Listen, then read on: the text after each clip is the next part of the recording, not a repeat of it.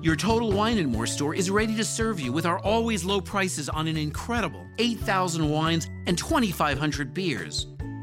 Want it today? Try our same-day delivery or contactless curbside pickup at TotalWine.com. Whether you're grabbing your favorite beer or pouring a glass to enjoy an evening on the deck, Total Wine & More has you covered. Visit any of our 12 stores in Northern Virginia. This week's episode of Astonishing Legends is brought to you by eHarmony, The Great Courses Plus, ZipRecruiter, Blue Apron, and our contributors at Patreon.com. There are listeners of Astonishing Legends that prefer only a segment of the topics we cover, avoiding ideas that they don't think will interest them. Others, in spite of that disinterest, will still listen to a show on something that at first blush they think they might not enjoy, just to see if it will surprise them. We hear from those folks frequently. They'll send an email or post a comment on Facebook or Twitter saying, "I honestly didn't think I would care about Shadow People or the Nazi Bell, but that show was compelling, and now I can't stop thinking about it." Tonight's show is one of those topics. Just before the holidays, the venerated New York Times, founded in 1853 and winner of 122 Pulitzer Prizes, did something that no other newspaper of their caliber has ever done before. They published a front-page story that was, up until the moment it went out, about a topic that has been consistently labeled as speculative or fabricated: UFOs. A story that will have you reconsider that something Scott and I already know. Everything is connected.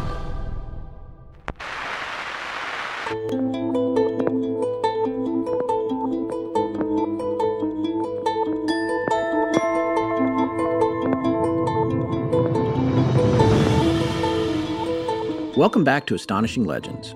I'm Scott Philbrook, and this is Forrest Burgess. I'm not embarrassed or ashamed or sorry I got this thing going. I think it's one of the good things I did in my congressional service. I've done something that no one has done before.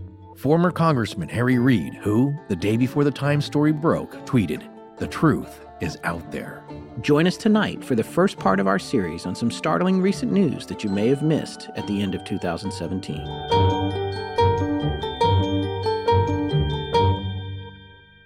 And we're back. Yes. Well, I wanted to give a rousing good welcome back here, and we're back. Yeah, it's weird. I kind of missed it. I missed being in here in this blanket fort, actually. I did conceptually. And then when I got here, is maybe not as much. But yeah, I miss hanging out with you and talking about fun stuff. Oh, well, that's true. I missed that as well. That's what this show is about. Well, folks may remember me tweeting or actually Instagramming and Facebooking some images of a hard copy of the New York Times just before the holidays. I actually went right out and bought 5 copies of it because it was such a crazy story. I was afraid it would disappear off the internet. And I'm still so freaked out that one of those copies of that paper is actually being stored off-site in a secure location. But seriously, this story, it connects so many dots in the history of our show that you could make a sweater out of it. Yeah, because you may not realize it, but there are so many things that we've talked about in different episodes, under this umbrella genre here, weirdly connected. Yeah, I'll say that. But first, yes, it was really hard getting back in the swing of things. Yeah, it's true. We never take more than a few weeks off, and it's so strange at the end of the year when we do, because I'm so used to doing the show that when I'm not doing it, rather than feeling relaxed, I just feel like I left something on the stove. Yeah. I was feeling antsy myself because then it felt like I was procrastinating about procrastinating. And I still had to work on the web pages while visiting the folks, which proved challenging. Yeah. That was interesting. Anyway, it was great seeing family, and we hope all you guys got a chance to visit with your families too, unless you don't like your family, in which case we hope it was suitably short and you had an escape plan in place. As we go into 2018, we just wanted to take a moment to remind everyone that the reason our show is free is because of our sponsors. So please remember to support them when you can, because the sponsors and the support of our patrons at patreon.com are what keep the lights on around here. That was pretty good. That was a nice little Tom Bodette. Yeah. You need to work on that one. I only turned up the Bodette dial about a quarter, so yeah. We're actually looking very much forward to this year. Tonight's episode is our 94th one since we started, and time has flown by. We've learned so much, and we continue to learn new things with every episode. We're very excited about how that's going to allow us to evolve the show for you guys as we go further down the rabbit hole than ever before. We'll be on the road at least twice this year, so So there will be opportunities to meet up with us on both of those occasions and possibly others if everything works out. But either way, we'll keep you posted. Tonight we have a very special guest from our own inner circle on the show. He's one of the earliest members of the Astonishing Research Corps and our resident expert on unidentified aerial phenomena, Rob Christofferson. And no, he's not related to one of my favorite singers, so don't ask. Oh, yeah. He's sensitive about that question. Well, I understand exactly how he feels, as we'll talk about later. Anyone who listens to us knows that our show is all over the place. We talk about ghosts, cryptids, possessions, UFOs, aliens, the Wild West, pretty much whatever we have a personal fascination with. That's an exciting place to be, but it also puts us in the realm of being a jack of all trades and master of none. There's an elegance to the ability to focus on one topic of interest when it comes to the world of the unexplained, and Rob Christofferson embodies that with his interest and knowledge of unidentified aerial phenomena, or UFOs. The stories of abductees and contactees, and yes, there's a difference, which he can readily explain, and the collective knowledge that encompasses all of that and pretty much anything associated with it. There's no prominent unexplained encounter that he's not extremely familiar with, and even some of the ones you've never heard of. He's much more than that, and he would have to be, or he wouldn't be in the Astonishing Research Corps. He has a critical mind, and while none of us could ever fully suppress confirmation bias, the simple awareness that it exists within you helps you be a more balanced investigator. That's what makes Astonishing Legends work for both Forrest and I, and it's also why we admire Rob's research and perspective on these types of cases. To that end, Rob has just launched his own podcast on the subject at hand entitled Our Strange Skies. You can follow him on Twitter under that handle as well. The pilot episode just dropped. There was a little trailer, a short trailer, and then the pilot episode came right after that. And I got to tell you, that episode unfolds like a map from Lord of the Rings. It just details all the amazing places he's going to take you on his show. It begins, rightfully so, with a look at the father of unidentified aerial phenomena categorization, J. Allen Hynek, whom we've mentioned frequently on our own show, including in our episodes on the Delphos Ring and the Kecksburg incident. And Forrest, I'll tell you what, I thought you needed a notebook to listen to us, but I'm going back to his first show myself to take copious notes on the framework he lays out in it, because I made the mistake of listening to it on an elliptical machine. And let's just say making notes on an elliptical machine, well, it doesn't work. Oh, really? Honestly? Because with your handwriting, I'm not sure I could tell the difference. Oh, point taken. Well, you should have been a doctor. Oh, okay, yeah, I get it. With the unreadable handwriting. Yeah, and the I get it. Okay, Thank you. good. All right. Before we saying, look, come on. Before we even begin to dive into the crux of the show tonight, we wanted to patch Rob in the conversation here from his studio back east. Rob, are you there? I am here, sir. All right. Well, thanks for coming on. We really appreciate it, man. Thanks for having me on. I've already mentioned this, but we're very excited about your show, Our Strange Skies. I listened to your first full episode, and it really was a job well done, I got to say. Show 0 and everything leading up to a full 1. Yeah. Show 1, yeah. Because there's a 0.5, right? Yeah. And a trailer. So, yeah, very well done, sir. Yeah, well, it's been a long time coming. You've been talking about it for a while, which is the same thing we did. We talked about Astonishing Legends for almost a year and a half before we launched it. We spent a whole year just trying to come up with a name. Yeah. And then so we're still doing that. Yeah, it seems to have stuck at this point. But I wanted to tell our audience that Rob's show is completely independent of ours, even though he is one of our earliest members of the Astonishing Research Corps. That's his own independent project. Yeah, he's part of the inner circle. Yes, exactly. And he is not paying us to mention it, and we're not getting paid. Are we? You're not paying us, right? I don't think so.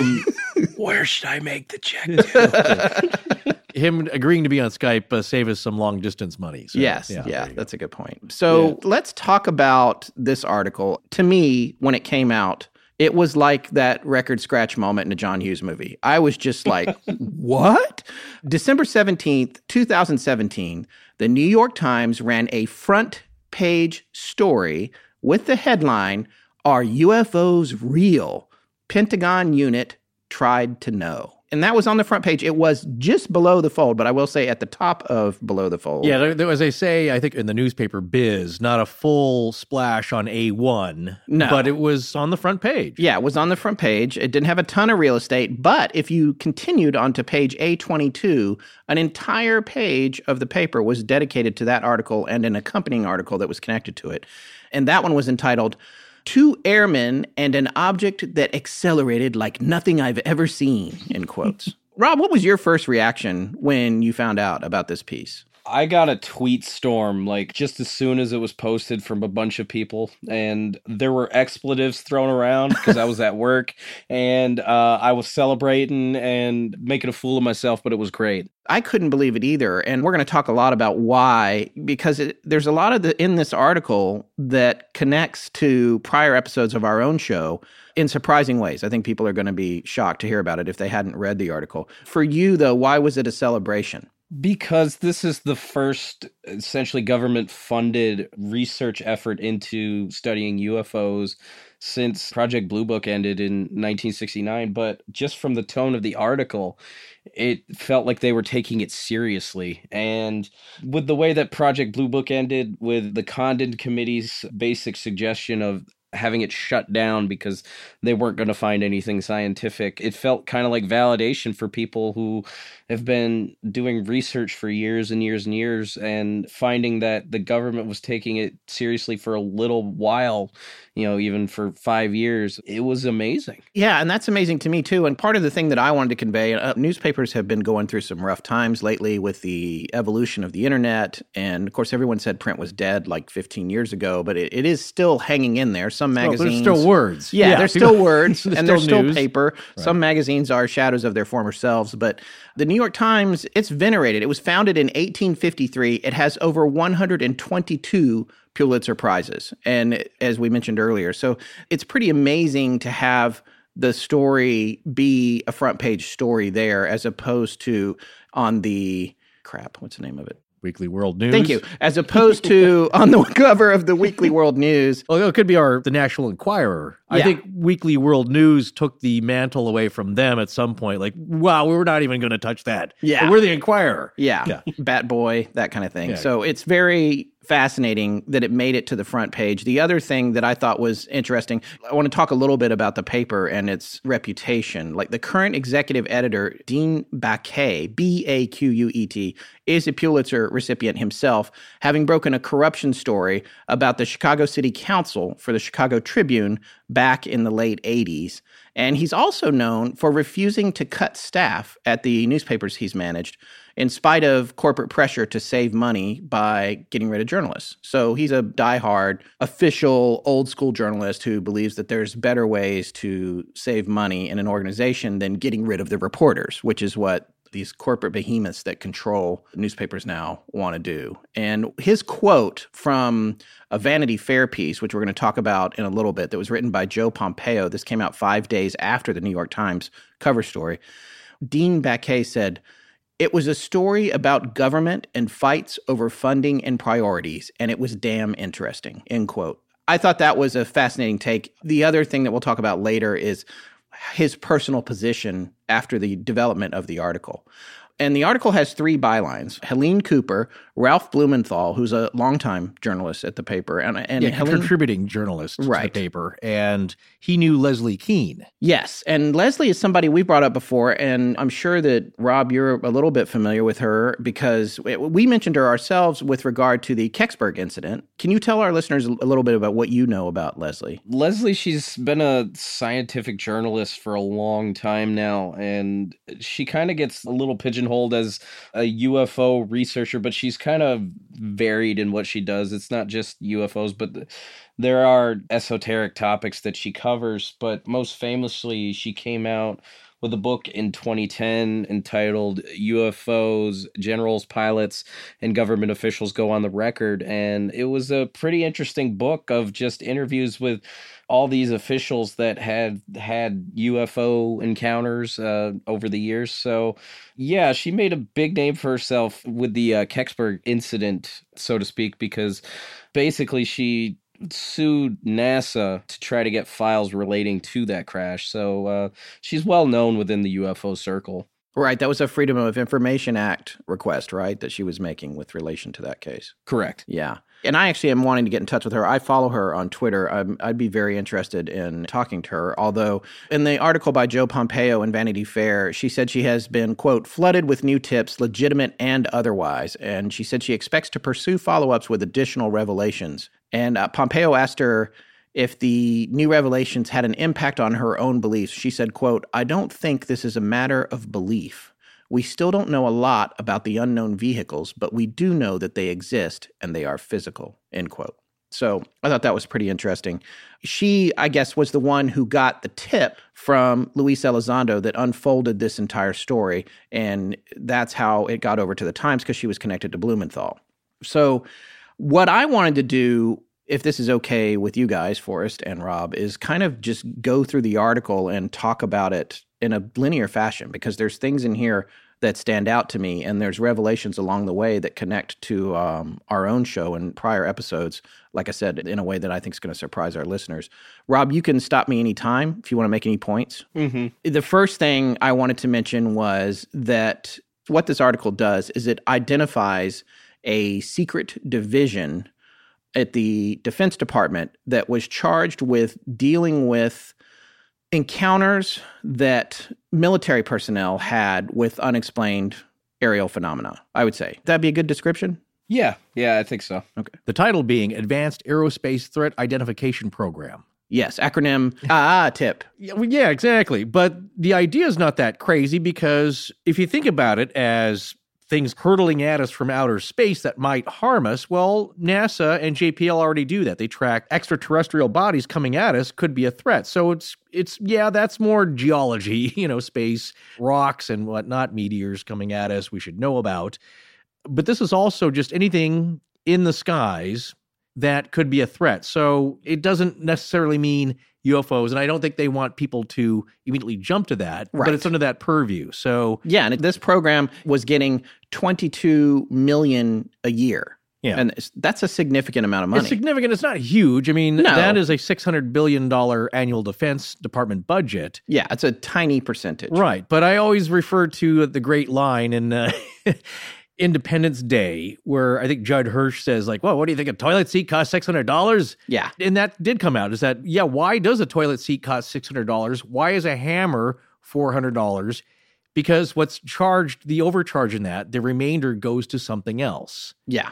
And that's how you're able to do it. You can't come out and say, like, oh, UFO detector, that's $1,200. You kind of like shift these things around. So the general term for that. And you conceal what you're actually purchasing. Exactly. So as Harry Reid calls it, it's black money, where it's, there's money there. Obviously, it's real. Somebody's got to get paid.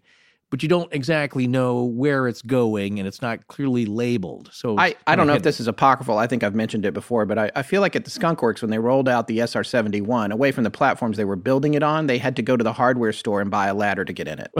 Like it, because it had such a weird shape. Yeah. They were like, nothing that we have is going to work for this. Right. Yeah. Well, you get it wherever you can, or you have it made. So there's all kinds of subcontractors, Defense Department subcontractors that have to be paid. Materials have to be bought. And things have to be studied. So that all costs money. And of course, salaries have to be paid. So it's got to come from somewhere. And in this case, what was significant to the Times was that the U.S. taxpayers are paying for this. And I found that to be interesting, because that's the editorial view that they have to take. And I understand that. It might be personal viewpoints as well, but they can't come out and say, the New York Times is really now into UFOs.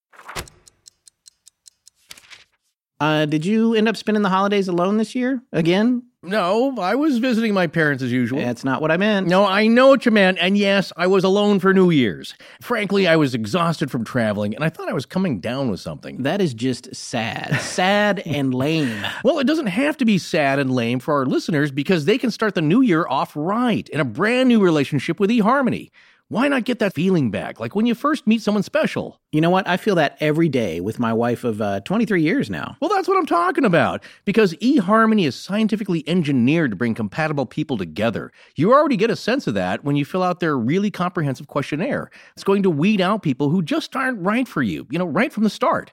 Their goal is to get you into a meaningful, long-lasting relationship like my good friend Scott here. Well, they must be doing something right, because they've already helped over 1 million people find their perfect match. And right now, Astonishing Legends listeners can get a free month with eHarmony when they sign up for a 3-month subscription.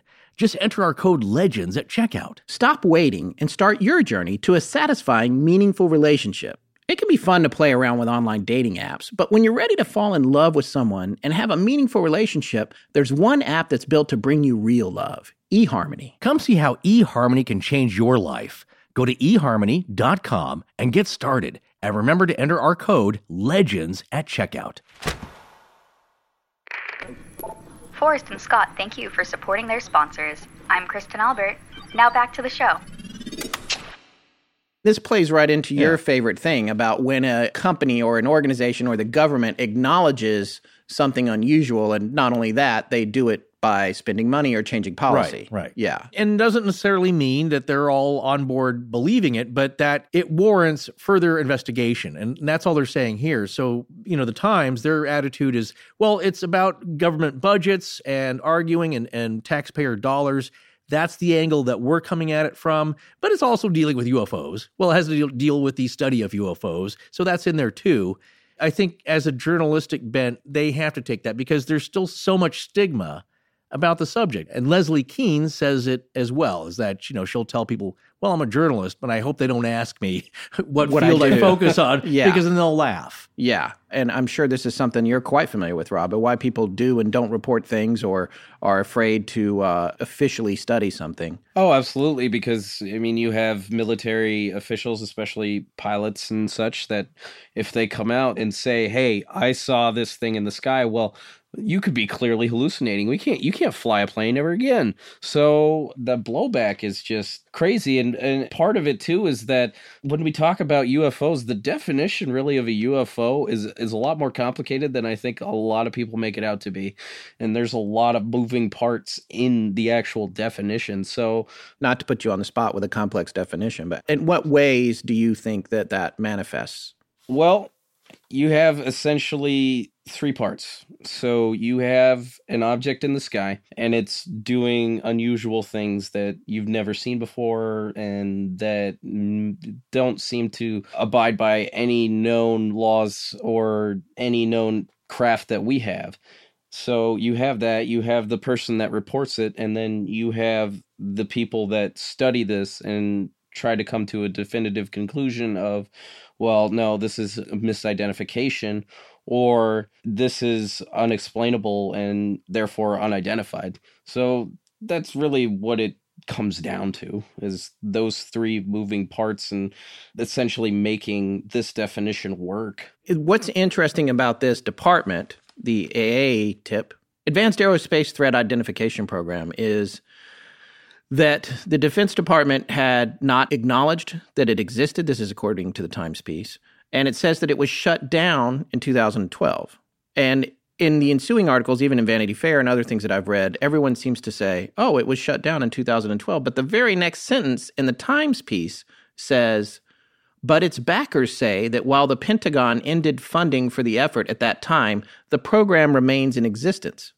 So right here in the Times piece, it's saying it's not shut down. It's still there. It's not officially getting direct government funding, is what they're saying. But it is still, the work still goes on. Right. So who's paying for it? Well, yeah, exactly. Well, it's kind of like all of us who've worked at a place and like, you know what, I got a 15-minute coffee break here. I'm going to go over and work on this. Yeah. Not saying that's happening there, but what's happening is that according to Luis Elizondo. And this is the guy that ran the program, which is, I guess, the Fox Mulder here in this. A little bit, yeah. His C-ring office at the Pentagon. Exactly. He is an intelligence officer, an official. Yeah. He resigned. He did resign back in October of last year, protesting the extraordinary secrecy, he thought too much, and the cover-up and the internal pushback he was getting. Right. So he was protesting that, but he had an office in the C-ring, 5th floor of the Pentagon, so it's a real place, and he was, according to him, was getting contacted by CIA officers and Navy personnel about certain cases that they could not ignore. So it's a real thing. But all this kind of reminds me it sounds a lot like, to me, Project Stargate, which was formed to study remote viewing. And there's a little crossover there. Harold E. Puthoff, the engineer who was on that project as well, has some connection to this story we'll get into a little bit later. But it sounded like the same thing. We're funding this, I believe, over 20 years, $10 million was put into researching Project Stargate very roughly. And it was a known thing. A while back. So that was a lot of money at the time. Yeah, exactly. And over a long span, and it was seriously researched. And the same thing. It's like, well, you know what? It has some application, but we can't really get a handle on this, and we're not assassinating people with our thoughts yet, as far as you know. Right. So that's, and that's where they kind of leave it. It's like, well, yeah, it had some promising things, but we kind of leave it. What you find out later is that, yeah, there's other groups that take up the torch and continue on with the research. And of course it does today. We've talked about that. So this program, which is partially classified to this day, according to the Times piece, this is one of my next favorite things, largely funded at the request, quoting the article, of Harry Reid, the Nevada Democrat who was the Senate Majority Leader at the time and who had a long interest in space phenomena. Here's the next piece of this. This is my favorite part of the entire article. People who have listened to all of our shows, now I know there's some of you that skip some of them, and we talked about that a little bit in the opening of this one, but I'm hoping that you're hanging in there, and I'm hoping that you've heard the one that I mentioned in nearly every episode for this next sentence. Most of the money, that's the $22 million, went to an aerospace research company run by a billionaire entrepreneur and longtime friend of Mr. Reid's, Robert Bigelow. Yes. For those of you that don't remember Mr. Bigelow, he is the owner, possibly current, maybe former, I'm not sure at this point. Yeah, that's a little murky. It's a little murky, of Skinwalker Ranch. So this whole thing, this front page story, which is dealing with outing the idea that the government is studying UFO encounters with military officers and officials and enlisted whoever, is connected to Robert Bigelow and Skinwalker Ranch, again further solidifying the idea that whatever happened or is happening at that ranch is a phenomena worth investigating by the United States government. Right, and is the trend, and has been, I think, for the last 50 years or 60 years since World War II, is that you start to see a trend towards the military going to subcontractors. Because you can't have a division of the Army or the Navy. It becomes kind of a administrative mess, so just go to somebody who's already doing it. Yeah. And he's already set it up, and we just pay him a certain amount or direct some funds to him, and he continues doing what he's doing. But look at all the aerospace. Lockheed is not a division of the military. It's a private company that is a subcontractor that builds the planes under, tight security and all the necessary secrecy. But it's much easier to just go to somebody who's already doing it, and that's what Robert Bigelow was doing, pumping a lot of his own money, from his budget stay hotel empire into researching it because that's what he wanted to do with it. Yeah, to recap here, for those of you who haven't heard Skinwalker Ranch in a while, Robert Bigelow built a bunch of budget hotels or long-stay apartments. Yeah, they're extended stay. Yeah, extended stay for the transient members of the Las Vegas working community. Don't say transient. No, transient. Yes. I don't mean transient like under a bridge. Right. All due respect to folks that live under a bridge. I mean transient like you come into town, you work for a couple months, and you leave. Exactly. And this made him a billionaire with a B. He has a fascination with UFOs, having seen one when he was a young man. And if you want to find out more about that, he was on 60 Minutes last year, where he talked at great length with Lara Logan. Thank you. Yeah. Lara Logan. But here, the significant thing is that he does not give interviews very frequently at all. And no, so he has not returned my calls. That was amazing. Ours and not many everybody other people's. Else's, yeah. So what we're seeing here as the significance to telling everybody about this is that you're starting to see people come out and talk, individuals, entities come out and talk about this stuff, and they really haven't. So what's going on here? Because that interview on 60 Minutes, I think was back in May of 2017. Yes. When it first aired. Why is this now coming to the forefront here? Is it leaning towards Rob disclosure?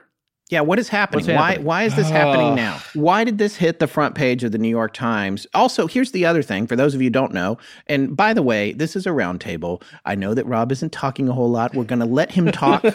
We're not railroading him, but the idea was for everybody to just pitch in here when they wanted to. But I wanted to say just quickly, there's this idea of a news dump, which is usually reserved for politics, where you release the bad news Friday night or whatever. And I'm not saying this is bad news, but they did publish this on Sunday, which is a big day for the paper. Sure. But it also was a week before Christmas. And there was a big reaction to it, but then it just gets shoved. Everyone goes off to be with their families for the holidays, the Hanukkah, whatever. And so it's weird how the time that it came out, but also, again, it's this front page piece. So, I mean, Rob, what do you think is behind that? Well, I think a lot of it has to do with Luis Elizondo himself leaving the Pentagon and the Department of Defense and going to work for Tom DeLonge's new fledgling company, To the Stars Academy of Arts and Sciences. Okay, Ryan, I'm just a little message for our sound designer. I would like you to insert a record scratch sound effect there. Tom DeLonge. What else does he do, Rob? Well, he used to be the lead guitarist and vocalist for Blink-182. Okay. Yeah. So now we're connecting this classified Pentagon program, not only with Skinwalker Ranch and former Congressman Harry Reid, but Blink-182.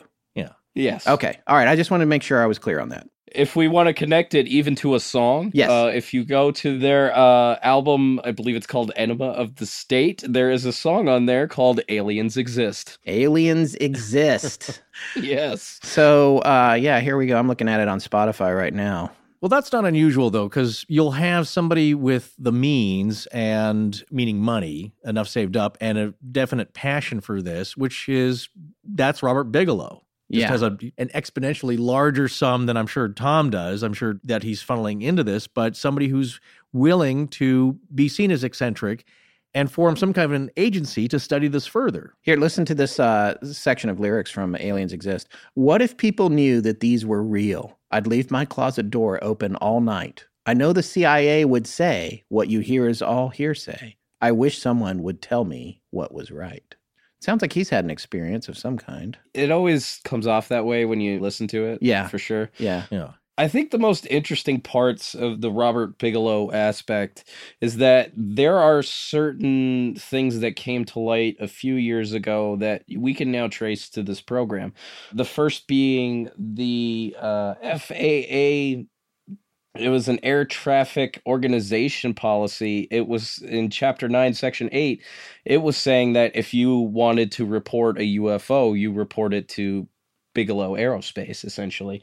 And also, back in 2009, Robert Bigelow started to funnel some money into MUFON and their STAR team investigations in order to get back some hard data. So these loose, connections are finally starting to come together into a little more of a tapestry, because Robert Bigelow, he's a really private guy, but there's always something that leaks out some way, gets to the public, and he never seems to be the kind of guy that enjoys that, because even in his interview, he's annoyed by the question of that he's asked about if aliens exist. Yeah. Because you get it all the time. Look, how many times have I heard a Forrest Gump joke? Oh, yeah. And I'm not even going to say it, Rob. I'm not. Okay. I'm not even going to go there. But you understand. I'm fortunate in this department. Nobody, a billion people are named Scott and no one's named Phil Brooks. So. Other than they think your first name is Phil and your last name is Brooks. That's true. My name is 3 first names. Scott, Phil, Brooks. You don't get mad at it. It's like, okay, that's original. Thank you. That's very funny. You just had to ask. But it's like we just interviewed Dr. Taylor, Daniel C. Taylor, about the Yeti. And he's like, yes, oh my gosh, I want to talk about the conservation of the area, the nature, the people, the culture, all this. And people just want to know yeah. But is the Yeti real? Is it real?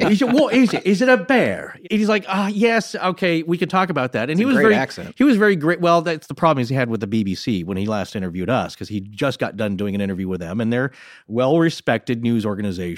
Yeah.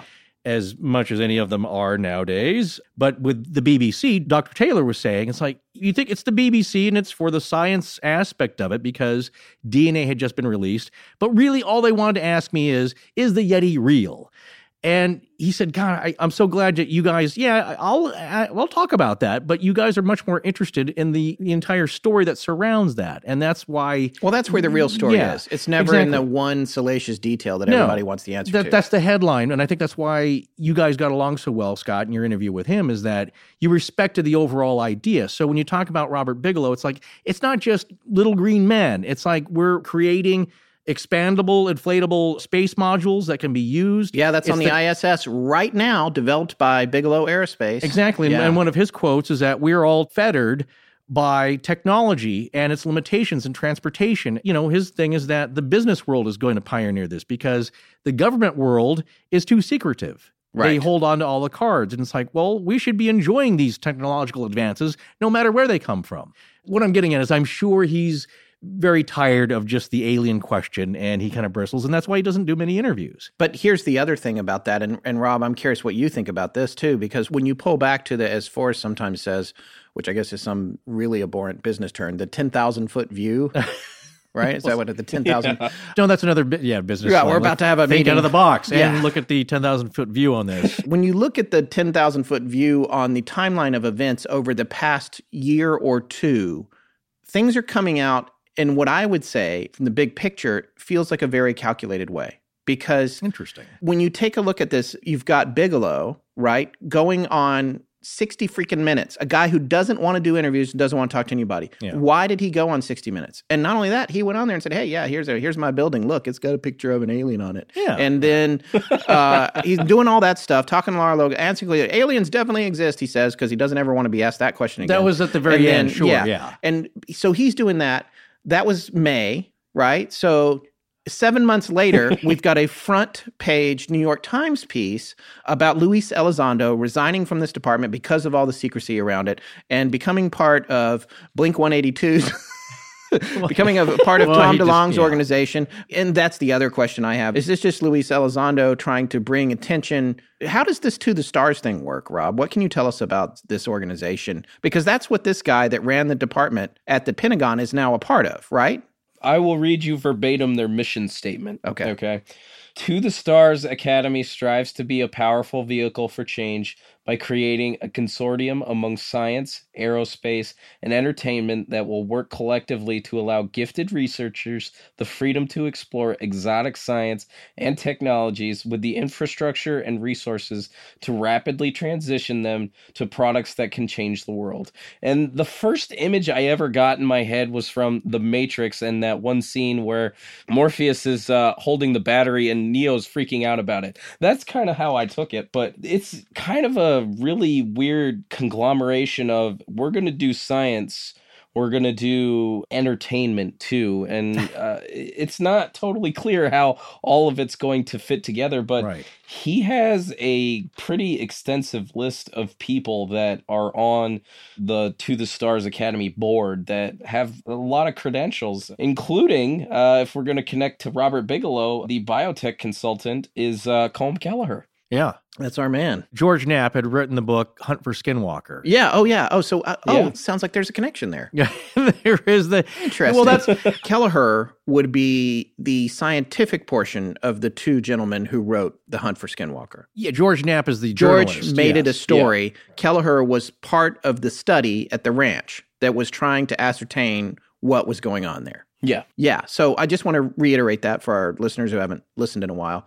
So Colm is on the board at Blink-182's new movie-making science venture. And I know I'm being facetious. It's Tom DeLonge solo. By the way, no offense, Tom. I want to talk to you. So I'm going to be reaching out. Thank you. No, I'm serious. Yeah. I actually like them. But here's the point. I think where you're talking about entertainment is that entertainment, and we've mentioned this before, I think, whenever we touch on the subject of aliens and disclosure, is that you are seeing a gradual insertion and acceptance over time that's going less goofy and being more serious about it. Look at the movies like Arrival. Yeah. The more recent ones where it's like, well, what would happen if we were suddenly presented with this? And you look at the movies that are more sensationalized or trying to scare you, like Signs, where they're incorporating a bunch of different things, but ultimately it's green people who are shooting poison gas out their wrists at you, to a more intelligent and more thoughtful, I think, approach to it, is that there is a feeling that via entertainment, we are being conditioned to be okay with the idea. Well, it's fascinating you should say that, because this is something that goes way back, and I'm not going to get into it right now because I didn't prepare for this line of discussion at all. But I do remember... Nor did I for any of this, really. Yeah, we never prepare. But I do remember when we were talking about Oak Island, and one of the ideas that we were exposed to during the research on that was that the idea of Shakespeare, whether Shakespeare wrote Shakespeare or it was Sir Francis Bacon, was that what was happening there was that information was being conveyed to the masses almost surreptitiously through entertainment.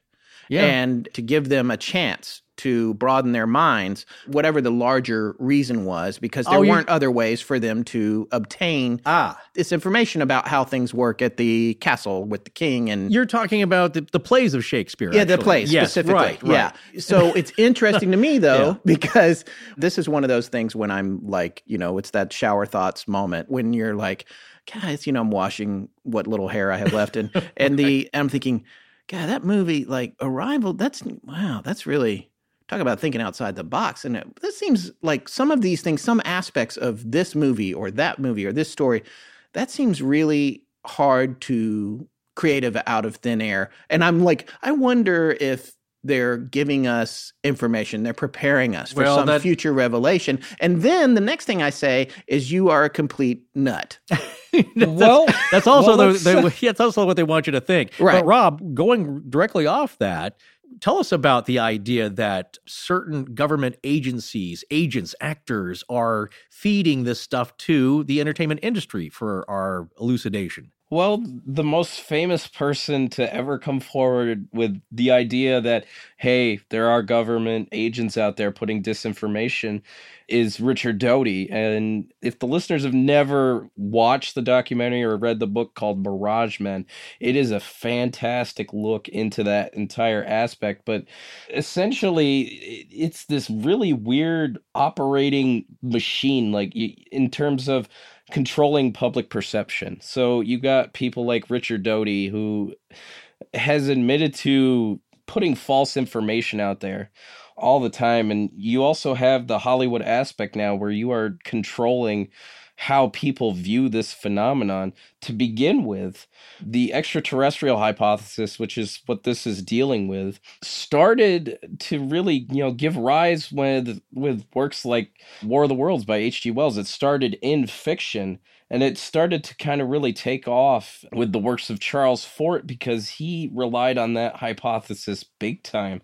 And it continued to grow into the Hollywood scene and science fiction as a genre of literature, and until it made its way into UFO research. And that's largely the way in which we view things. There are other hypotheses out there, but it's the one that we rely on, because the other main one, and the one that John Keel was really grooving on, was the interdimensional hypothesis. And at a certain point, you ask yourself, well, if they have these craft and they're capable of travel, which is going to cost more energy, getting here from all the way across the universe, or punching a hole into somebody else's reality? Yeah. So that's the interesting aspect about this whole thing, is like there's a certain public perception aspect to it all. Even when you talk about Men in Black encounters, that's just a tiny portion of it. But at that point, they're trying to control your perception of things too. And it's all a weird machine that like works together. And like you only get bits and pieces of it at a time, but it's fascinating to kind of try and digest here and there. Do you think that is the result of some kind of large coordinated conspiratorial effort, or more just kind of happenstance that is, just a byproduct of all of these different things functioning independently?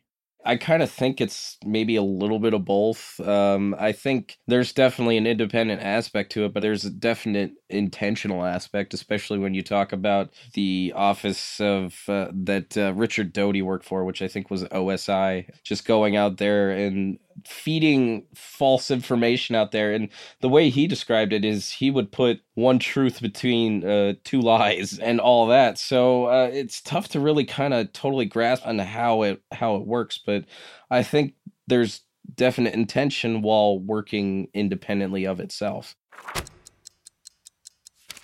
Y'all probably know by now that Forrest and I really love the history of the American West, and we often put special focus on Native American stories, legends, and history. Which is why we're especially interested in this new lecture series over at the Great Courses Plus, Native Peoples of North America.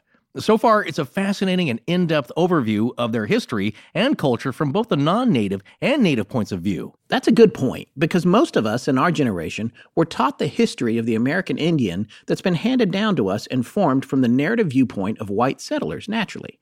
And not that the early historians were totally unsympathetic to the plight of the Indian nations or ignored how they shaped the American character, but they didn't exactly ask them how they all felt about it. You know what I mean? Yeah, I do, actually, because the traditional non-native thinking is that American Indian history generally starts with Columbus and fizzles out around the 1900s.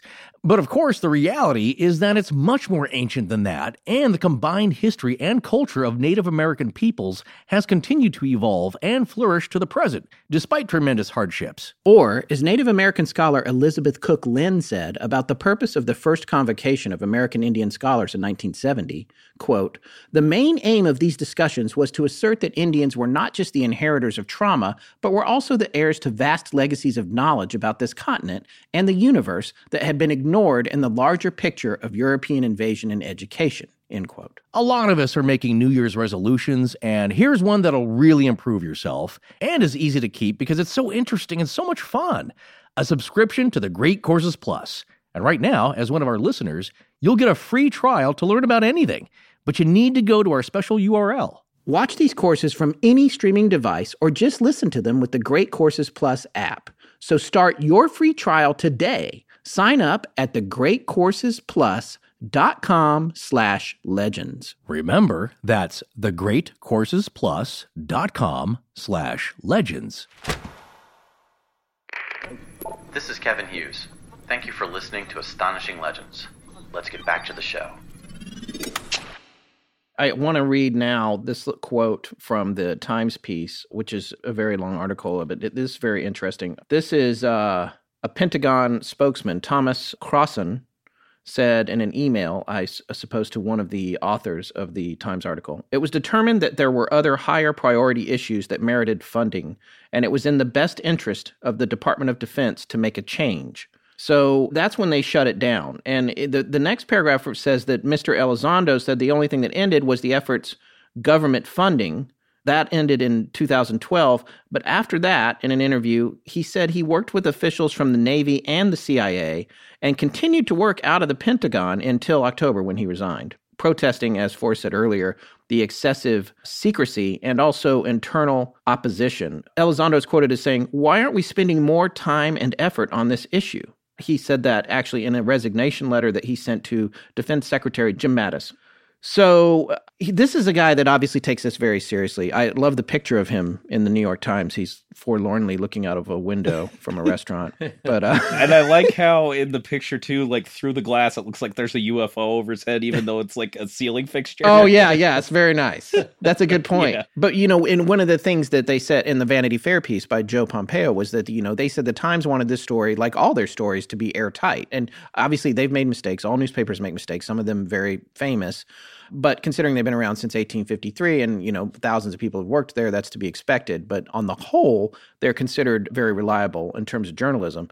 It's interesting to me how internally at the New York Times, based on the research we did associated with this article, that all the people behind getting it published had different opinions. In fact, the executive editor, Dean Baquet, who we mentioned earlier, his quote at the end of the Vanity Fair piece by Joe Pompeo is, quote, "I wouldn't say it made me a believer," end quote. For him, as you mentioned earlier, Forrest, this was about this black money and the Pentagon budget and this thing that taxpayers are paying for. And yes, it's interesting. It has a human interest component almost in terms of like the esoteric idea of UFOs and all that. So this is gonna sell newspapers and get eyeballs. Sure. But by the same token, there's money tied up in this story as well. And that's not false. It's our taxpayer dollars. We, I believe, have a right to know what it's being spent on.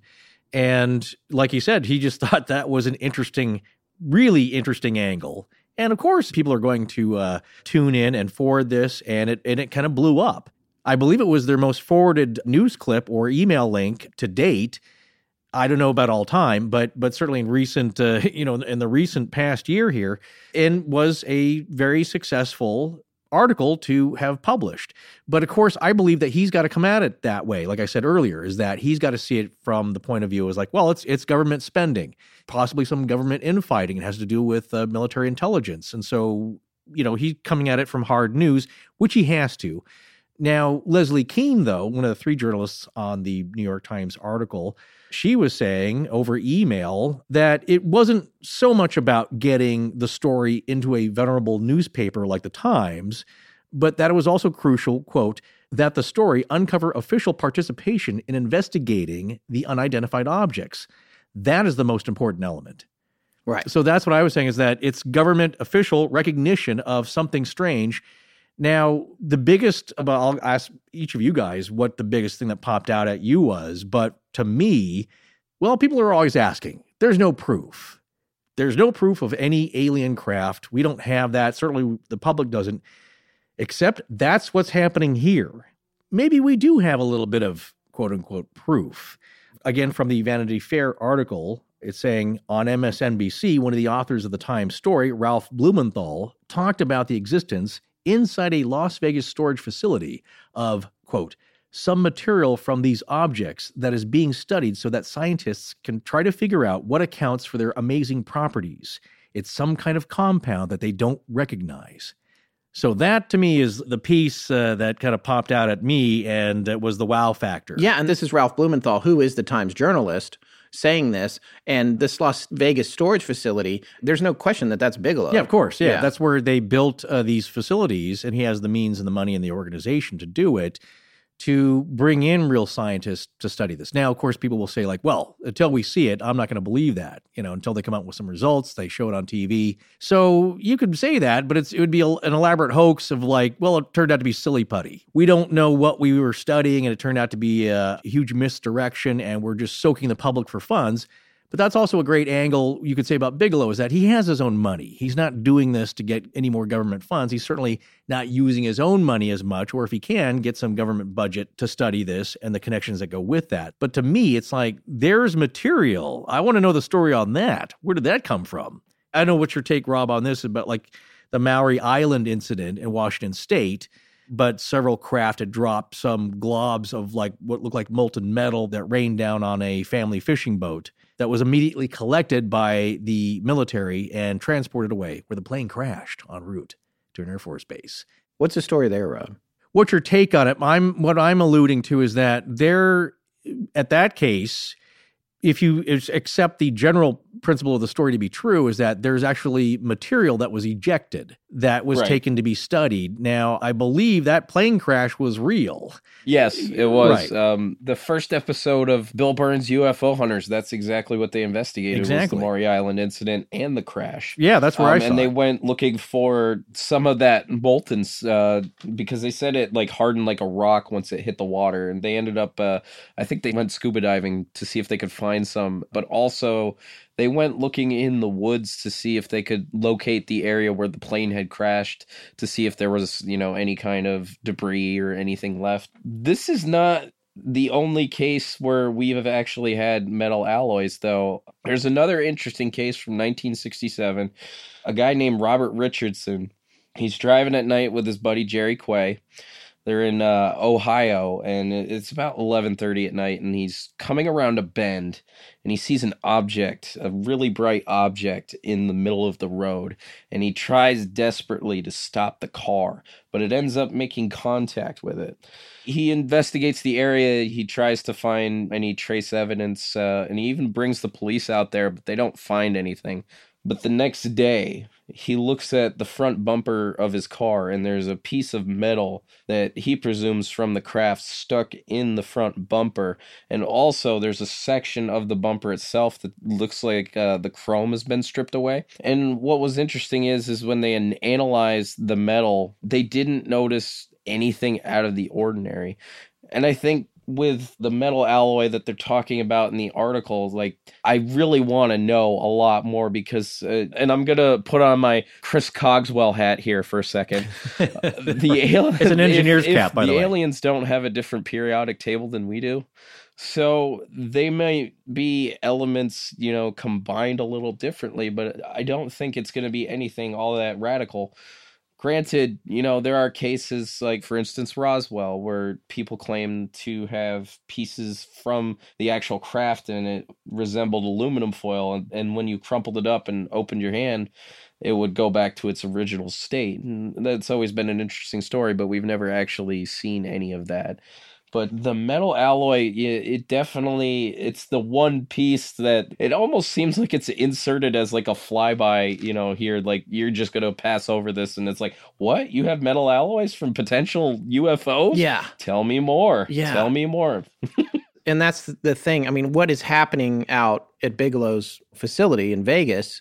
I mean, in addition to the fact that he's there, and that's where he took Lara Logan, and they went inside, and here we're developing this expandable module for the ISS, which we're testing right now, et cetera, et cetera. And his ideas for that, or his engineers' ideas for that, there's some question as to, are they just organic ideas, which they entirely might be. I would say the expandable space module. Oh, are you saying it's possibly? Now, that's one of the ideas I well, think maybe Major it's Philip Corso influenced. was saying is it is reverse engineered technology. Possibly. Maybe. Right. Maybe it isn't. I mean, no one else had thought of it up until now. When you think about all the engineers at NASA who are trying to find different ways to get to Mars and other planets, you would think that this is an idea that might have occurred to them instead of a guy that started a bunch of hotels in Vegas. But I don't know. He's not using the microscope himself. He's hired people to do that. Yeah, I know. Yeah. But where's the seed of it? Of course, maybe he found some genius guy who was not working for the government who was saying, what if these were like balloons? One of my favorite scenarios, it's the S.E. Haddon scenario where you have this shadowy billionaire that frightens Marie Mayhew to no end. Yeah.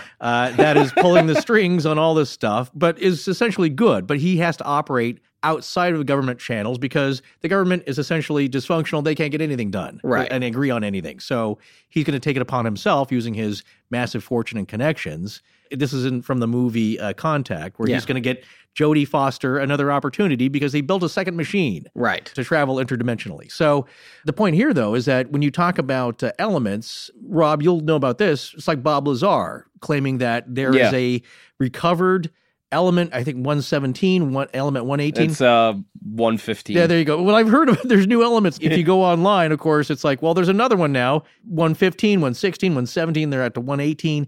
That these are just previously undiscovered. Or it could be a combination of something that we don't know about yet. Those discoveries are being made all the time by metallurgists and our own scientists here. So it's not anything too crazy. It's not something mystical. But it still has its place, to Rob's point, I think it still has its place on the periodic chart. Yeah, but that was Bob Lazar's claim, is that, yes, it's a new element that has energy-releasing capabilities that are mind-blowing. And that's what they're using to propel themselves interdimensionally. So here, though, it doesn't even sound that crazy. It's just like some kind of metal that was recovered from something, some kind of crash, where they look at it, it's like, well, this, with spectral analysis, this doesn't look like anything that we know of currently. And again, this is not just high school kids in a science class. These are top of the industry professionals and some of our top scientists who know what they're talking about. It's been a while since we did the Skinwalker series, but wasn't there a part of that was connected to the presence of an unusual metal on the ranch? Oh, the carbon rods or the rod metal? Yeah. I can't remember much about it now because it's been so long since we did. I need to listen to it again. And again, what I'm saying is that that's only the pieces you're hearing about. What stuff do they have in their possession that nobody knows about yet? And of course, Rob will also know about this. Some of the parts go off to different Air Force bases like Wright-Patterson. Yeah. That was one claim by somebody who saw the crates being boxed up after Roswell, that some were slated to go to different Air Force bases, but all hush-hush. So who knows what's in their Warehouse 13? Yeah. I want to read this one little paragraph from the article that was one of the most exciting ones for me, and I know I already said that, but this truly was. But it also was the biggest disappointment, and I'll explain in a second. Mr. Reed said his interest in UFOs came from, that's Harry Reid, by the way, his interest in UFOs came from Mr. Bigelow. In 2007, Mr. Reed said in an interview, Mr. Bigelow told him that an official with the Defense Intelligence Agency had approached him wanting to visit Mr. Bigelow's ranch in Utah, where he conducted research. I was excited to see a reference to Skinwalker Ranch in the New York Times connected to a front page story. I was disappointed that the word Skinwalker didn't appear there, but yeah, well, you're going too far then. Yeah. Well, that's what everyone calls it. I wonder if Bigelow probably doesn't call it that. But actually, Marie Mayhew's ability to dig into something and find tangible stuff is incredible. And One of her great obsessions is Robert Bigelow. Oh, yes. Oh, yes. Just quickly want to say, for those that don't know, Marie is greatly involved in our podcasting circle. She's a member of the Astonishing Research Corps. You can find her on Twitter as Mommy in Exile. She's frequently on another member's own podcast. He has a show called The Mad Scientist Podcast. His name is Chris Cogswell, who we were referring to earlier, who also just became the director of research for MUFON. Right. He just has to go through a midnight ceremony is all that's left. Yeah, right. Yeah. He's already got the email address. He sent me, I am thrilled to say that I got the very first email from that account. Yeah. Director of Research at MUFON. So this guy is like, he's just came out of the blue. He's in the Research Corps now. He's got his own show. He's running MUFON. We've been left in the dust. Makes me wonder now. Anyway. Who planted him there? Yeah. What we did. That's how we found him. But yes. So anyway, I wanted to explain a little bit about Marie, who is one of our valued members of the Research Corps and has her own shows and all kinds of things going. Yeah. But what did she find? Yeah. Essentially, she found a copyright for the term Skinwalker Ranch belonging to whoever owns that property. Oh. Yes. Well, how did she find that? It's a brand. Yeah, don't ask. But that's part of her personal passion, I believe, and also comes with her job skills set for real life. But what's interesting, though, is that it's a brand kind of now. It's an entity. And still not a lot of people know about it. But now what we're seeing here, especially with this New York Times piece and these names that are coming up, is that I believe this is the next generation of study in this field, where now the names are Bigelow and Colm Kelleher and Tom DeLonge. And this is our next generation of people who are moving forward with taking this seriously and researching it and have the means to do it. Along the lines of what you and Rob had talked about is that there is some coordinated elements and probably a lot of things that are happening just by happenstance in coming together to kind of make it the flap of late 2017. In my view, that's the feeling that I got when these articles started popping up. But I guess what I was going to point towards Rob here is that, Rob, do you see anything coming in the near future that's even going to be more mind-blowing? Or do you get a feeling like, well, we're going to coast here on this slow walking pace and have these things bubble up? Or do you think this is building towards something? I think we're in a slow and steady wins the race kind of moment right now, because this article in the Times, it's really curated. Yes. It's giving you because not only is he talking about metal alloys, but he also mentioned that they studied people who claim to have experienced physical effects from UFOs and also more military individuals. So I think if we're doing the scientific approach to this, like the hardcore scientific approach that is apparent in To the Stars Academy's lineup here, they're going to take some time. It's going to be a slow release kind of thing. It may build to something, but I think it's going to take us a couple of years at least, if anything, big comes out. But I think it's just going to be fun to be along for the ride for the next few years, because it seems like Robert Bigelow's probably got some decent evidence, at least in his facility. So yeah, I think slow over time is what we're going to get. Yeah, I think I would agree with that. What was interesting is that nobody's showing all their cards. Why would you? Any entity, why would you do that? From a private perspective here, as a private businessman, Bigelow hinted at that in the 60 Minutes interview. That's the feeling that I got, is that, look, well, I'm not going to tell you everything we got here, but I got some stuff that'll blow your mind. Yeah. And we've certainly got some he's taking what I like to call the Willy Wonka approach. No, stop, don't. He's not going to tell you how the TV is beaming the candy or the kids through the air and they get shrunk down, but you can see it happening, and just know that there's Oompa Loompa somewhere, something magical is happening that he's got his hands on, that he's being coy about, because, again, the more you say, then the more pointed your tinfoil hat becomes. But there's so much of this going on right now with these public-facing billionaires and this secretive stuff happening in the background. I think it's really fascinating how the private sector has been incorporated into this kind of stuff. When you go way back and you look at Howard Hughes and the Glomar Explorer, which was that ship that he built that looked like a freighter or something on the top, but underneath it was some real James Bond crap where it opened up and could recover a submarine from the bottom of the ocean, which is the whole reason it was built. it was unsuccessful, but mechanically that's what it did. Doors open up, like I'm just seeing like a really bad miniature in a 1970s James Bond. But the door would open up and the things would go down and pluck this wrecked Russian sub off the bottom of the ocean. Or I can't remember. You love me. Yeah, I can't remember what they built it for. But my point is that Hughes was wrapped up in all this kind of top secret classified stuff.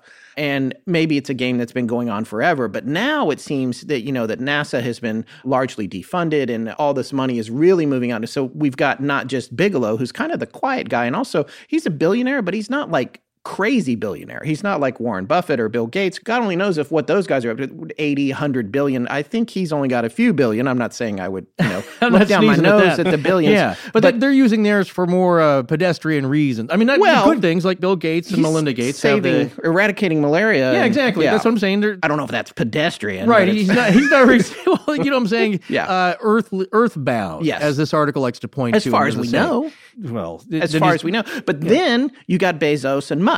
And Bezos, I just saw a headline today. It says he's worth $106 billion. Yeah. And then we've got Musk, who's like joking about Teslas or whatever, and then secretly launching spy satellites at night. And that guy can clearly keep a secret. He surprised everyone. He rolled his little sports car out of the truck at the truck thing. There's so much stuff going on there. But by the same token, now you're getting all these personalities caught up in this, which is really interesting to me. It's like Bigelow doesn't really want to talk to anybody. He believes what he believes. He's got the money and he's doing X, Y, and Z. Then you've got Tom DeLonge coming into the picture. You've got Musk over here who likes to joke and hype all kinds of things. He's very much of a P.T. Barnum, in my opinion, in terms of what's coming out. He just kind of says whatever he wants to say. Yeah. I'm a huge fan of his, by the way, but he says a lot of things that can't be delivered. But then by the same token, that night he's launching, the spy satellites. My understanding, by the way, that failed. The satellite was lost. I think it's lost. They're not sure what happened. Which is a bummer for him, I guess. I don't know if it's a bummer for me. I don't know what, maybe it was going to watch me in my underwear in the house. I don't know. But like then they decided to just scuttle it after realizing that was possible. Hit the destruct. Yeah. There's so much happening here. And I guess part of why I wanted to make this I was interested in making this the first show of this year was that I feel like there is a big picture change happening overall. In that there's a lot going on and people kind of aren't really paying attention to it. Everyone's kind of numb and everyone is super distracted by the current state, at least in the United States, with the current state of politics here. And all this stuff is just kind of happening in the background. That's like a sea change. Change is going to happen via what Bigelow was getting at, is that it's not going to happen behind closed military facilities or the deep underground military bases, the DUMBs. You'll never see that stuff because, as we've said before, I think that was actually it was one of the great courses, things we were talking about. One of the professors said about military technology. That was great battles that changed the course of history.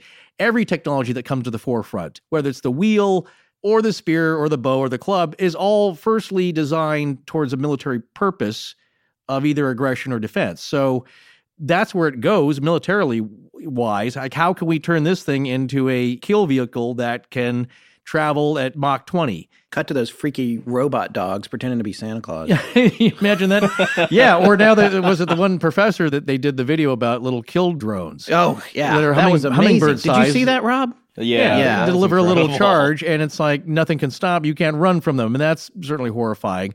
What Bigelow is saying is that if we are to enjoy any of these technologies that who knows where they came from, maybe reverse engineered from some strange craft that we don't know about, we, the people, should be enjoying this, and it's going to be the private sector that brings it to us, that's going to develop it. Yeah, I mean, yes, they're all out to make money, of course, as any corporation does, but if we're going to see any of that gain, it's going to come from the efforts and the fruits of the private sector, not from the military or not from the government.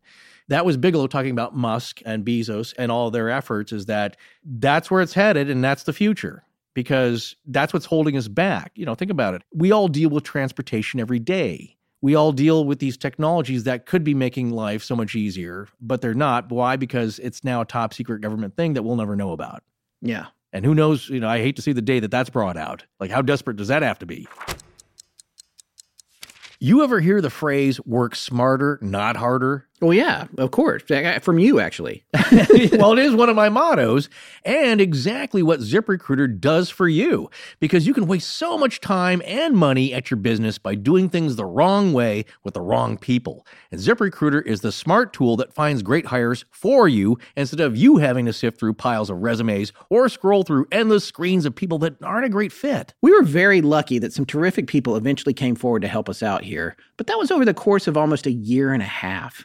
And if you're looking to fill a position at your company, you just don't have time for that when you need to hit the ground running, especially at the start of a new year. And here's how ZipRecruiter works smarter and does the hard work for you. ZipRecruiter posts your job to over 100 of the web's leading job boards with just one click. Then, ZipRecruiter actively looks for the most qualified candidates and invites them to apply. They even review every application to identify the top candidates, so you never miss a great match. No wonder 80% of employers who post on ZipRecruiter get a quality candidate through the site in just one day. Find out today why ZipRecruiter has been used by businesses of all sizes and industries to find the most qualified job candidates with immediate results. And right now, Astonishing Legends listeners can post jobs on ZipRecruiter for free. That's right, free. Just go to ZipRecruiter.com/legends. That's ZipRecruiter.com/legends. One more time to try it for free. Go to ZipRecruiter.com/legends. ZipRecruiter, the smartest way to hire. I have some exciting news. For 8 weeks, ending on February 26th, Blue Apron is teaming with Whole30 to bring you delicious recipes. Their menu will feature 2 Whole30 approved recipes each week, like Mexican spiced barramundi with avocado, togarashi chicken lettuce cups with avocado, and kale and sweet potato salad. Kickstart your new year with Blue Apron and Whole30. You know where I'm going with this. Ooh, barramundi. No, God, no singing heart. Oh, man, I knew you were going to do that. What? You do impressions. Well, at least I'm kind of in the ballpark. Why don't you just tell people what Whole30 is? Yeah, I'm jury's out on you being in the ballpark. But Whole30 is pretty cool. What it is kind of like a 30-day nutritional wellness program, or as they say, think of it as a short-term nutrition reset designed to help you put an end to unhealthy cravings and habits. Boy, I could certainly use that. Get everything back on track, especially after all that holiday snacking. And I'm especially down with the program if it means eating Blue Apron, because that's just easy and delicious. It's also convenient and kind of like ordering online takeout from your favorite restaurant, because Blue Apron offers 12 new recipes each week, and customers can pick 2, 3, or 4 recipes based on what best fits their schedule. Now you can check out Whole30-style menu items and get a great deal, because Blue Apron is treating Astonishing Legends listeners to $30 off your first order if you visit blueapron.com/astonishing. So check out this week's menu and get your $30 off with free shipping at blueapron.com/astonishing. Blue Apron, a better way to cook. I'm Ashley, and this is Astonishing Legends. Let's get back to the show. So the clip that appears in the online version of the New York Times article features a infrared monitor clip of what 2 pilots saw. 2 Navy pilots off the coast of California near San Diego. And they're glowing objects, and they're kind of very puzzled and weirded out because this is nothing like they've ever seen. And these people are flying the most advanced fighter planes that we have in our arsenal. At the time, yeah, it was 2004 FA-18 Super Hornets. Right, still a viable plane. So, not F-35s or F-22s, but certainly at the time, they're viewing this like these things are moving like nothing that is possible. And that's what's freaking them out. So what we have there is that you have some actual documentation by credible witnesses. And that's, again, what I'm getting at is that if people will say like, well, it's just stuff that we don't know about that is also deep, deep black on black military, and they don't care that they're bringing it out and pilots might even be shooting at it because we have the technology to evade that. That's my point. It's so black on black, deep underground. Not even our regular military, you could say, Air Force or Navy, knows about this yet and considers that an unknown maneuver, possibly hostile. That's why they were sent to go check this out. That it's so deep, we'll never see this. And so what's the point? When do we see it? That's the scary question. When does this stuff get brought out, if ever? You don't see it. It's an offensive weapon. Well, the people that see it don't live here. Well, that's what I'm saying. Is like, what war?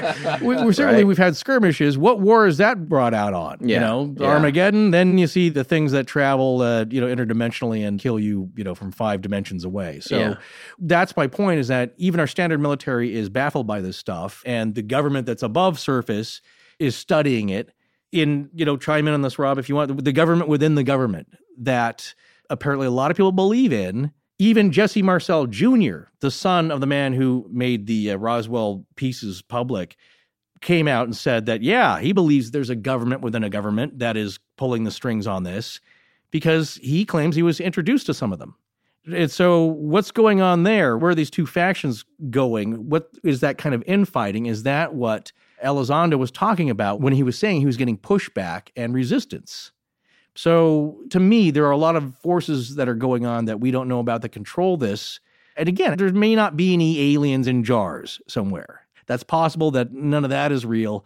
But I firmly believe there's technology that is super, super secret and does things that we can't imagine now through conventional means that somebody has control over. An interesting aside, because it's basically Harry Reid that gets credit for putting this project together, but there were 2 other individuals on this. Ted Stevens, who was a representative from Alaska. Yes. And Daniel Inouye of Hawaii. And Inouye, he has this accredited statement where he basically alludes to there being a secret government within the government, and he delivered this statement back in the 90s.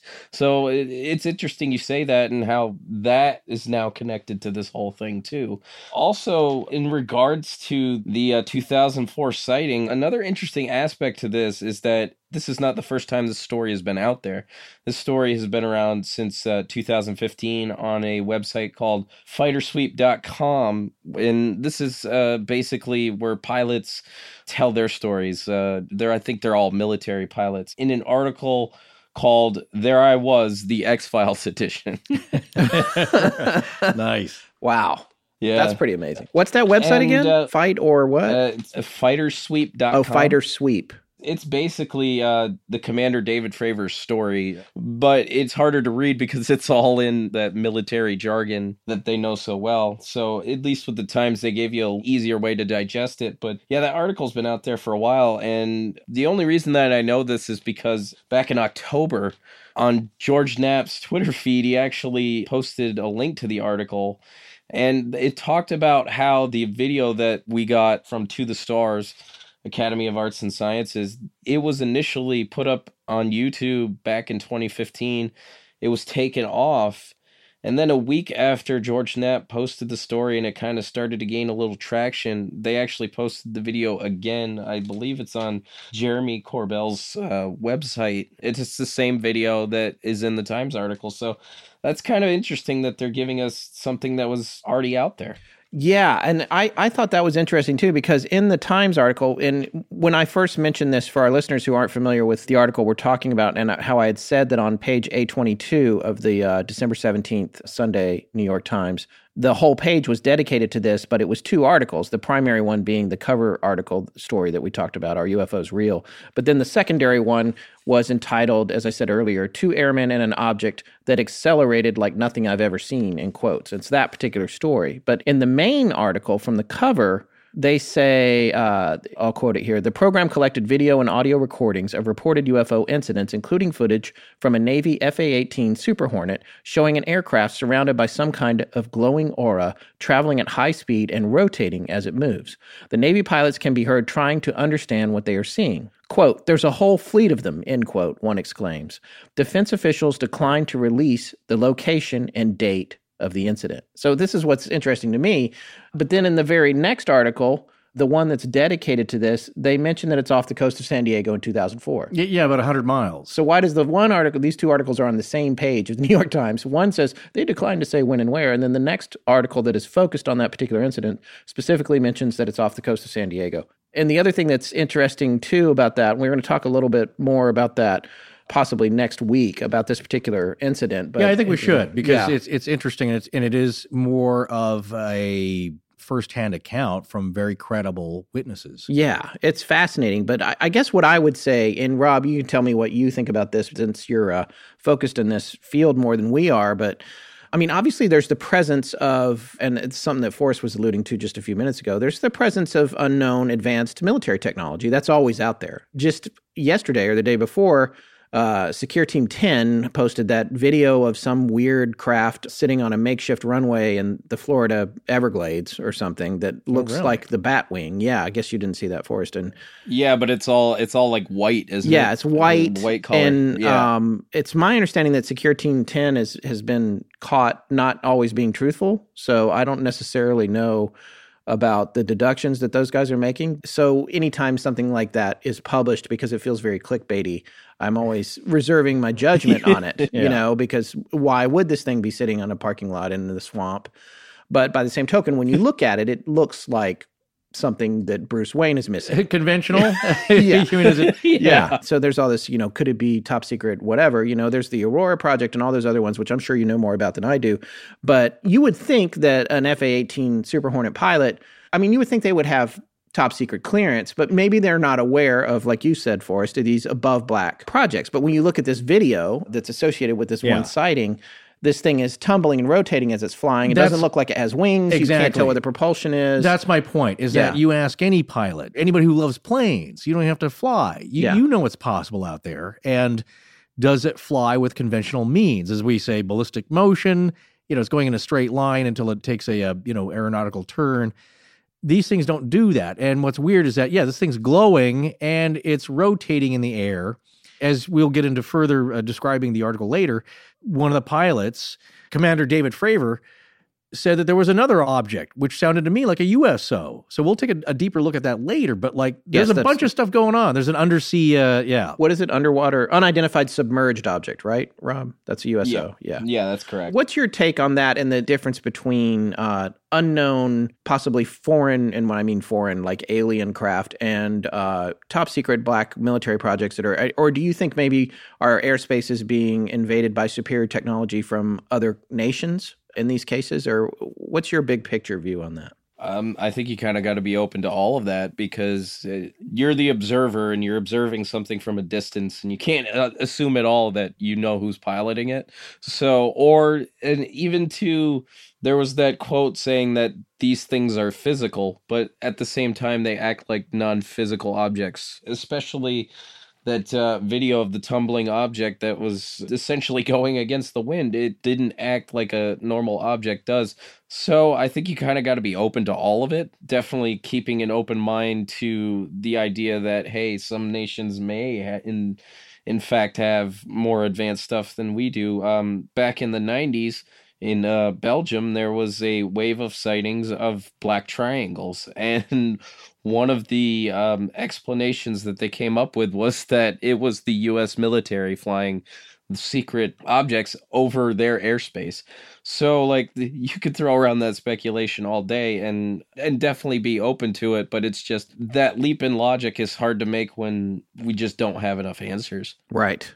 And that's one of the quotes. That's another one of the, I thought that was a good quote in the article. Hang on a second. While not addressing the merits of the program, Sarah Seeger, an astrophysicist at MIT, cautioned that not knowing the origin of an object does not mean that it is from another planet or galaxy. Quote, when people claim to observe truly unusual phenomena, sometimes it's worth investigating seriously, she said.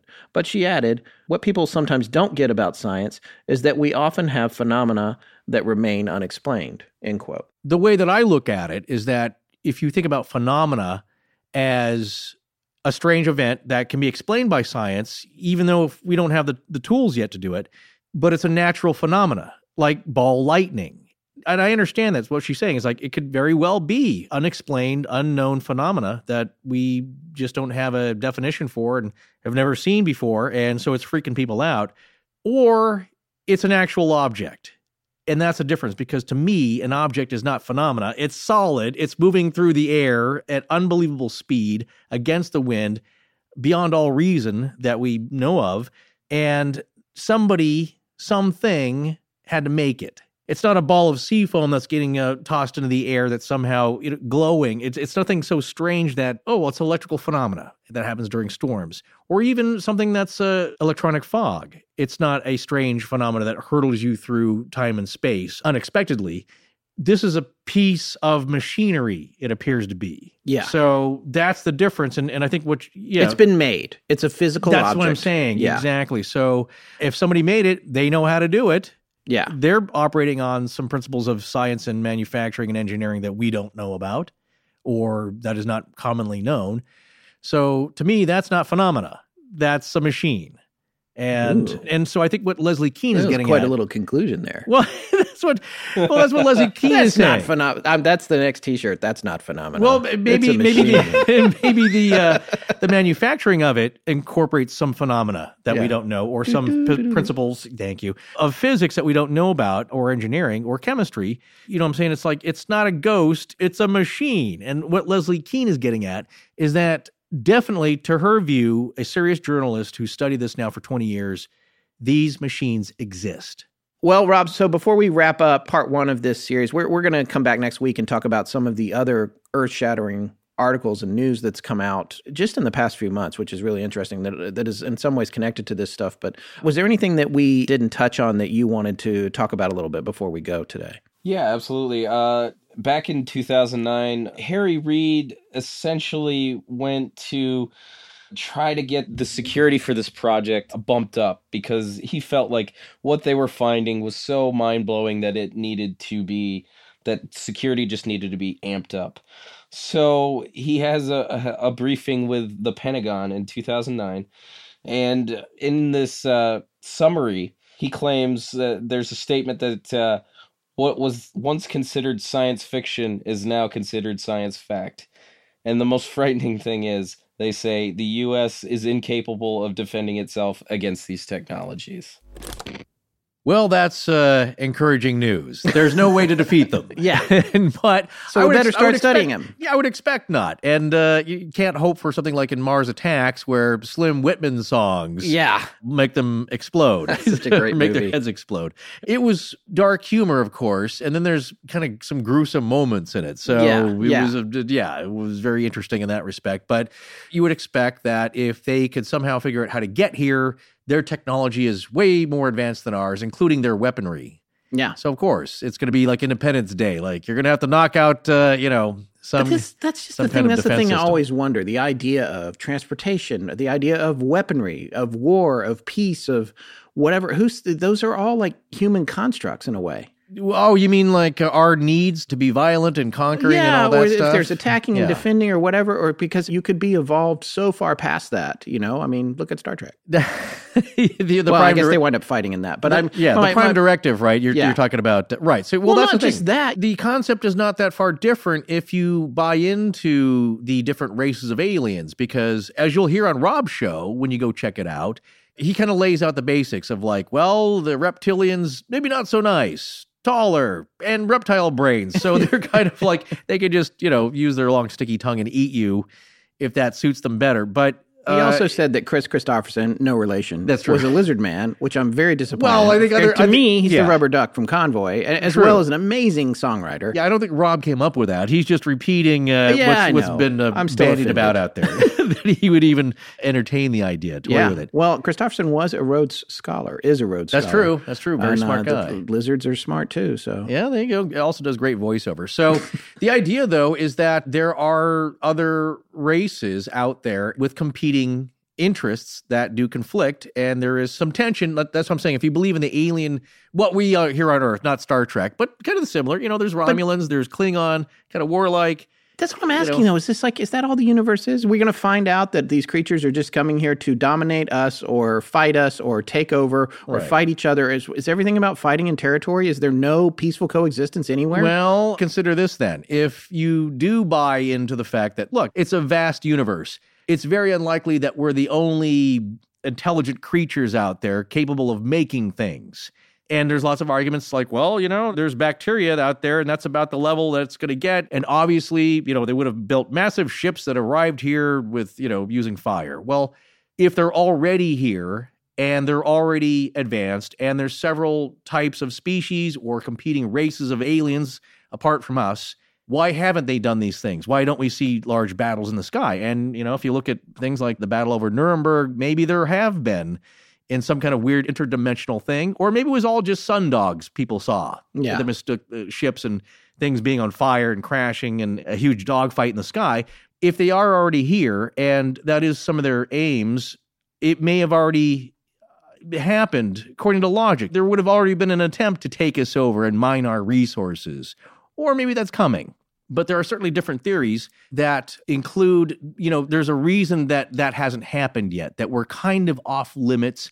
Of course, there are things that they can do. They can probe us. They could do all kinds of nasty. You. Yeah, that didn't sound fun. There's no gain. You don't get special superpowers. We could also just be off limits by the limits of the universe. Maybe it is too far away. Maybe interdimensional travel is impossible to pull off or figure out, or no matter how advanced you are. Well, or maybe there's laws of physics that prevent it. So maybe where this article and these mini revelations that have been popping up in the last couple of months, where this is all going is that there are machines, I think, some kind of objects that are not, again, I will say, not electromagnetic phenomena. Doesn't seem to be natural. These things seem to be under intelligent control, moving in ways that are currently impossible by the laws of physics as we know them, and seen by a lot of credible witnesses. So no little green men yet. And I think that was a big point of the article that Elizondo was saying, is that we're not talking about things popping up and, pointing ray guns at us yet. These are just craft of some kind. And as I mentioned what Keen said, it's like the fact that it's being acknowledged that there are some strange vehicles out there of unknown origin should be noted. And it is significant that the government is finally, at least our government finally, because we're way behind other countries, that it's being noticed. And we're far behind other countries because South American countries, England, France even, Russia and China take it much more seriously than we do. Why are we so backwards? Well, is it because we have the most to hide? Yeah. Because we have the most secrets. Therefore, we're not really interested in checking this out because we kind of know what they are. Right. And part of them, maybe some of them, are ours. And it's something I've mentioned before, which is supposedly, I don't know if it's been debunked or how credible this is, but it's supposedly the deathbed confession of Ben Rich, who was the second director at Lockheed Skunk Works, the, top secret aerospace division. Yes. Responsible for some of the wildest craft we have now that are publicly known. And where Orfeo Angelucci worked. Yeah, exactly. See, well, that's connected at least. Yeah. I personally believe that some of the things we see flying around are just very top secret craft devices that we have developed and we know about. That makes sense to me. But how much of it, and is all of it something that's man-made? Or is it a small fraction? And if it is a small fraction, what are the other things? And did we get the knowledge to make what we have from that? Did we reverse engineer that? Where did we get that knowledge? Was it given to us? So I've read that people have tried to debunk this as far as Ben Rich actually saying this. But I want to read this excerpt from an article here about Ben Rich. This was collected by James Goodall, who was an aerospace journalist who wrote for publications like Jane's Defense Weekly. Yeah, no slouch there. That's Aviation Week and Space Technology and Interavia. So he's apparently, according to this one website, which is where we found this, collectiveevolution.com, we have a link, which we will share. He's an accomplished speaker specializing in the history, development, and operation of the world's only Mach 3 capable manned air-breathing aircraft, the SR-71 family. And this article that we're pulling this stuff from appears on Collective Evolution, written by Arjun Walia. So anyway, there's a lot of fascinating quotes in here. Yeah, there's some great mind-blowing quotes that, again, people could just write him off as like, well, he's eccentric. But this guy knew his field and was extremely well respected within it. But here's the passage.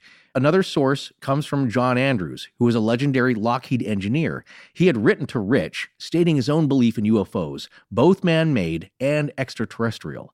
Andrews has asked Rich if his own beliefs covered extraterrestrial as well as man-made UFOs. Rich's reply was as follows. Yes, I'm a believer in both categories. I feel everything is possible. Many of our man-made UFOs are unfunded opportunities. There are two types of UFOs, the ones we build and the ones they build.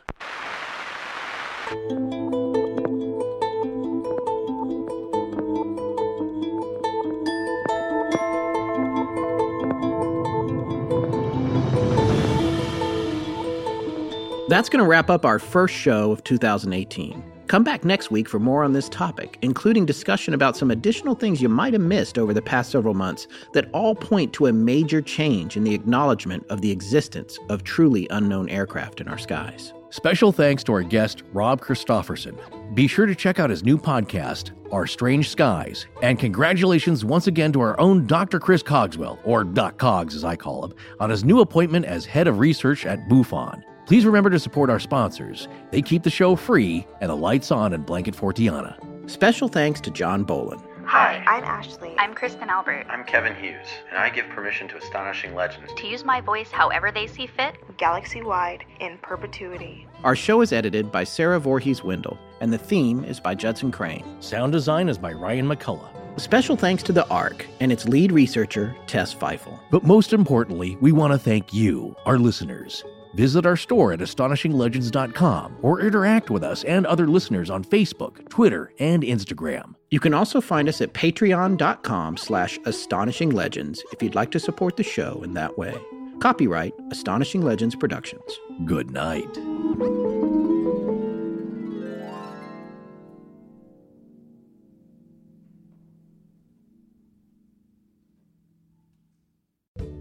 Your Total Wine & More store is ready to serve you with our always low prices on an incredible 8,000 wines and 2,500 beers. Want it today? Try our same-day delivery or contactless curbside pickup at TotalWine.com. Whether you're grabbing your favorite beer or pouring a glass to enjoy an evening on the deck, Total Wine & More has you covered. Visit any of our 12 stores in Northern Virginia